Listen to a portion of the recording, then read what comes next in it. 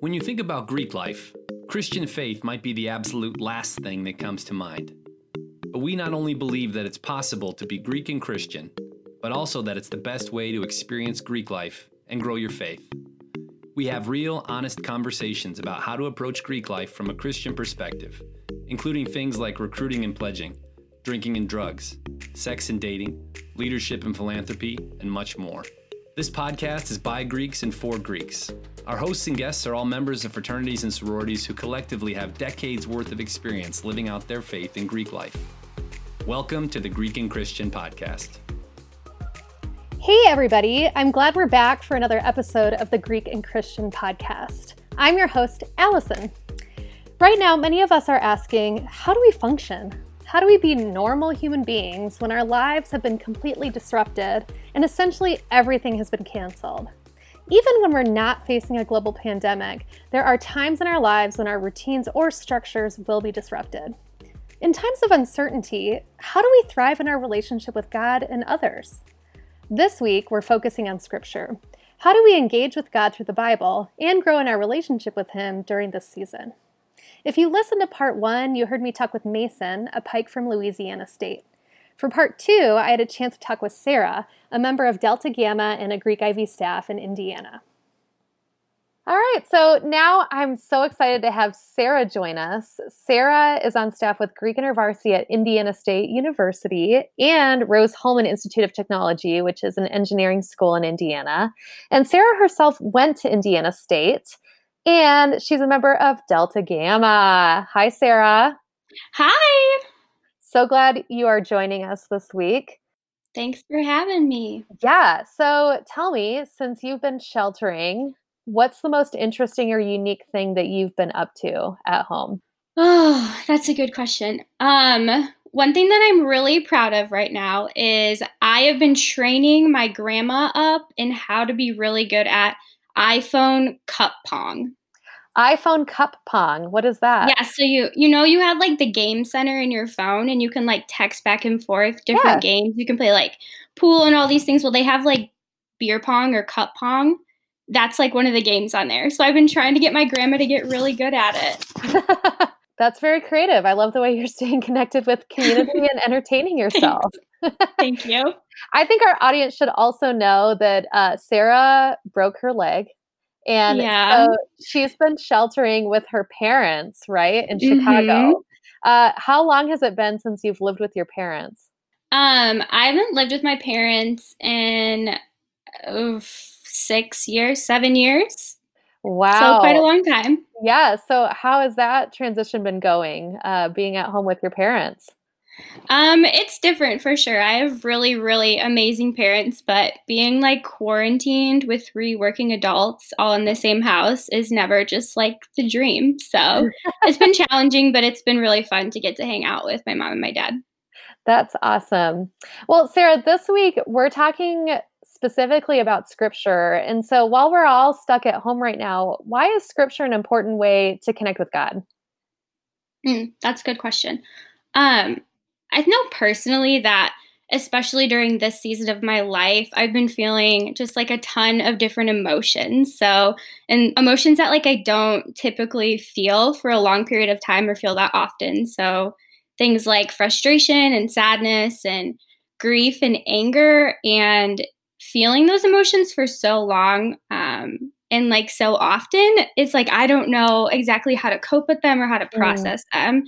And I feel like Scripture has been my main place to go that tells me like truth and helps me process through those things. So I feel like in the world right now, there are so many lies we could believe about like, we need to be afraid, or God isn't in this situation, or there's not hope for us right now. And when we bring that back to Scripture, it's a place that says like, even though I'm isolated and I feel lonely or angry, like God is in that, or even though I feel afraid, like God is my refuge. Wow, that's really good. I love your perspective on that because I totally relate with the variety of emotions. Like today, I felt, excited this morning because I was working on a new project, but then all of a sudden I felt really emotional and I didn't know why. And then I felt sad and I felt anxious. And I agree with you. You need that place of stability and truth to help you get through all of those crazy emotions. Practically, what are some ways we can engage regularly with scripture right now while we're not at school?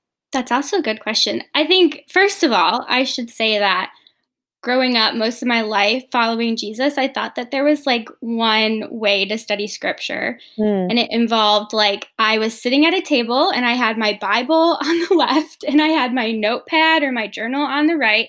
And I needed to like read an entire book of the Bible from the beginning to the end. And I needed to journal about it.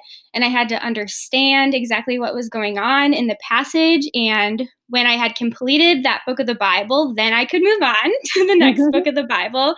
And that was how I would study scripture. That just like didn't work for me. And I always kind of left my quiet times feeling like, man, I don't really know if I encountered Jesus studying scripture that way, but like the Lord tells me I need to read the Bible, so I'm going to do it, even though I feel like maybe it's not working for me. And that's kind of like what I did for a long time because I thought that that was the only way to do it. So it was really encouraging to me when other people started pouring into me and teaching me like, hey, there are actually different ways and more creative ways that we can engage with scripture that aren't just simply like reading and journaling about it. Right. So I'd love to share just a couple of the ways that like am really helped and met by Jesus in the way that I study scripture. Awesome. Please do. Okay, so the first one is one that I learned like just recently because like you said, Allison, I broke my leg. We are quarantined. I am living at my parents' house and I cannot walk for the next 2 months. So imagine like the beginning of quarantine, you have a broken leg, you're moving home with your parents, you cannot walk. Everything you do is dependent on other people. And you can imagine that just like drives you nuts. I was angry and frustrated and like so sad and grieving. I was like grieving going on walks. It was so sad because I couldn't even enjoy the outdoors anymore. And I was talking to a friend and I was like, I just don't even have words to pray what I'm feeling. Like it feels like I don't even know what I'm supposed to say to God because I have all these emotions and I don't have words to come up with them. So my friend encouraged me. He said, have you ever tried like praying psalms? And I was like, no, that doesn't, what do you mean? And he was like, I know in my time when I'm going through a lot of distress, one thing that helps me is borrowing the words from psalms as my prayers. I was like, okay. And I tried that out and it was like such a freeing experience to be able to like borrow the words of the psalms as my prayers, the things that like I wanted to say, but I didn't have the words for them. It was really cool. And I even got to the point where I was reading one psalm so many times that I memorized it. And it's so cool. It's so cool to be able to like have that in my back pocket as just like this piece of scripture that I have all the time. But yeah, so reading through the psalms and praying through the psalms has been really cool just to like give me words for things that I feel like I don't really have words for right now. Mm-hmm. You know, Tyler said that on our episode on prayer also about praying through the Psalms is a great way to grow in prayer. And so I love the way that, you know, really we're talking about prayer and scripture separately, but they go together. And this is one way where you can really combine growing in scripture and then growing in prayer. So the second one that I really love is called Lectio Divina. Ooh, that's a fancy word. Super fancy. If you want to impress your friends, you can just throw that into your everyday conversations. They won't know. They don't even know what it means. Yeah, please do. This is really cool. It's actually like an ancient way of studying scripture. So people have been doing this for years and years and years. And I like it because, this sounds weird, I like it because it's really low maintenance. So like I was talking about before, it was hard for me to like journal and read the Bible and understand everything. And I like this practice a lot because it's like really low maintenance. And basically what it looks like is it's like meditation within a passage of scripture. So you might choose a passage, and what it normally looks like is you would read through it maybe 2 times, 3 times. And each time you would read through it, you would read slowly and intentionally and be listening to see what word or phrase jumps out to you. So maybe it's a word, maybe it's a phrase, but something in the passage of scripture that jumps out to you that you want to think about deeper or contemplate deeper or process deeper with the Lord. And that's a way of just like inviting the Lord into your scripture and inviting the Lord into like engaging to scripture and seeing what he has to speak to you through like a certain phrase or a certain word. So I really like that one a lot. That's awesome. And we have a guide actually on Lectio Divina. And so we'll put that in the show notes. Yeah, go look at the guide. Love that. Okay, and then the third way is actually my absolute favorite way to engage with scripture. And it's also 2 long words, so feel free to use this whenever too. It's called imaginative contemplation. Imaginative contemplation is really good for people who have really great imagination. So I'm like a pretty visual person, and so it's easy for me to like imagine things in my mind. And I really like listening prayer for that reason and different things like that. But this is really cool and definitely changed the way that I engage with scripture because it's a lot more creative than, like I said, reading my Bible and then just journaling about things. So this works really well for like stories in the gospel where Jesus is interacting with people. So if you choose a story in the gospel, and I like to read it through once or twice until you have a really good understanding of like the plot and the characters and what Jesus is saying and how people are responding and stuff like that. And then you literally take a second to imagine yourself in that scene. So you would read the passage until you have a good understanding. Imagine yourself in that scene, and you're thinking about things like, how is Jesus interacting with people? What is his body language like? How does he speak to them? How are people interacting with Jesus? What are they saying back to him? Just kind of like understanding Jesus's character within a passage. And I think this is really cool because it's like literally putting yourself in Jesus's presence. And so there's no way you can't encounter him when you're doing stuff like that. So it's a cool way to be able to like put yourself in Jesus's presence so that you can encounter him through scripture, through the stories that are told about him. That's awesome. I love that, Sarah. And I'll say like scripture in the Bible, it actually says that all of scripture is God-breathed and that it's living and active. And so, yeah, we can be creative with the ways that we engage it. We can engage it certainly with our minds and through really good Bible study, but we can also engage it with our emotions, our senses, and our imaginations. Well, a couple of resources I'll share too is that we have a few Bible study guides that you all can use that we'll also put in the show notes if you want to have some more structured Bible study time. And then again, Sarah mentioned, she mentioned 3 practical steps, but the 2 of Lectio Divina and then contemplative imagination. Is that what you said? Imaginative contemplation.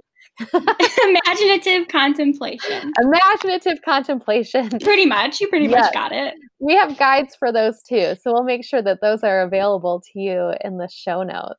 Yeah. Any other last thoughts for our audience, Sarah? Yeah, I would just encourage everyone. I know like personally for me, it feels like now that there's less on my schedule that sometimes my time in the Word is the first thing that goes. But I'm reminded every time I really do take a chance to get into scripture that it is like so life-giving and that the Lord wants to meet us all in scripture. So yeah, I would just encourage people, even if it's like a 10-minute Lectio Divina session where you are just meditating for 10 minutes, like that is going to make such a big difference in your day, rather than like not doing it at all. So I would encourage you to take time to be in scripture and engaging with scripture during this season. Awesome. Well, Sarah, thank you so much for joining us. It was so great hearing your perspective. Thank you for having me, Allison. It was so great to have a chance to talk with Sarah and hear all of the creative ways we can connect with God through scripture. Next week, we'll be talking about community. How do we connect with one another when we have to be socially distanced? Make sure to subscribe to the Greek and Christian podcast. Also, follow us on Instagram @GreekIV to stay up to date on all of our latest content. We have some fantastic weekly devotionals and Bible study guides to help you connect with Scripture. You can find those over at our website, greekiv.org. Thanks again for joining us. We'll be back in a week.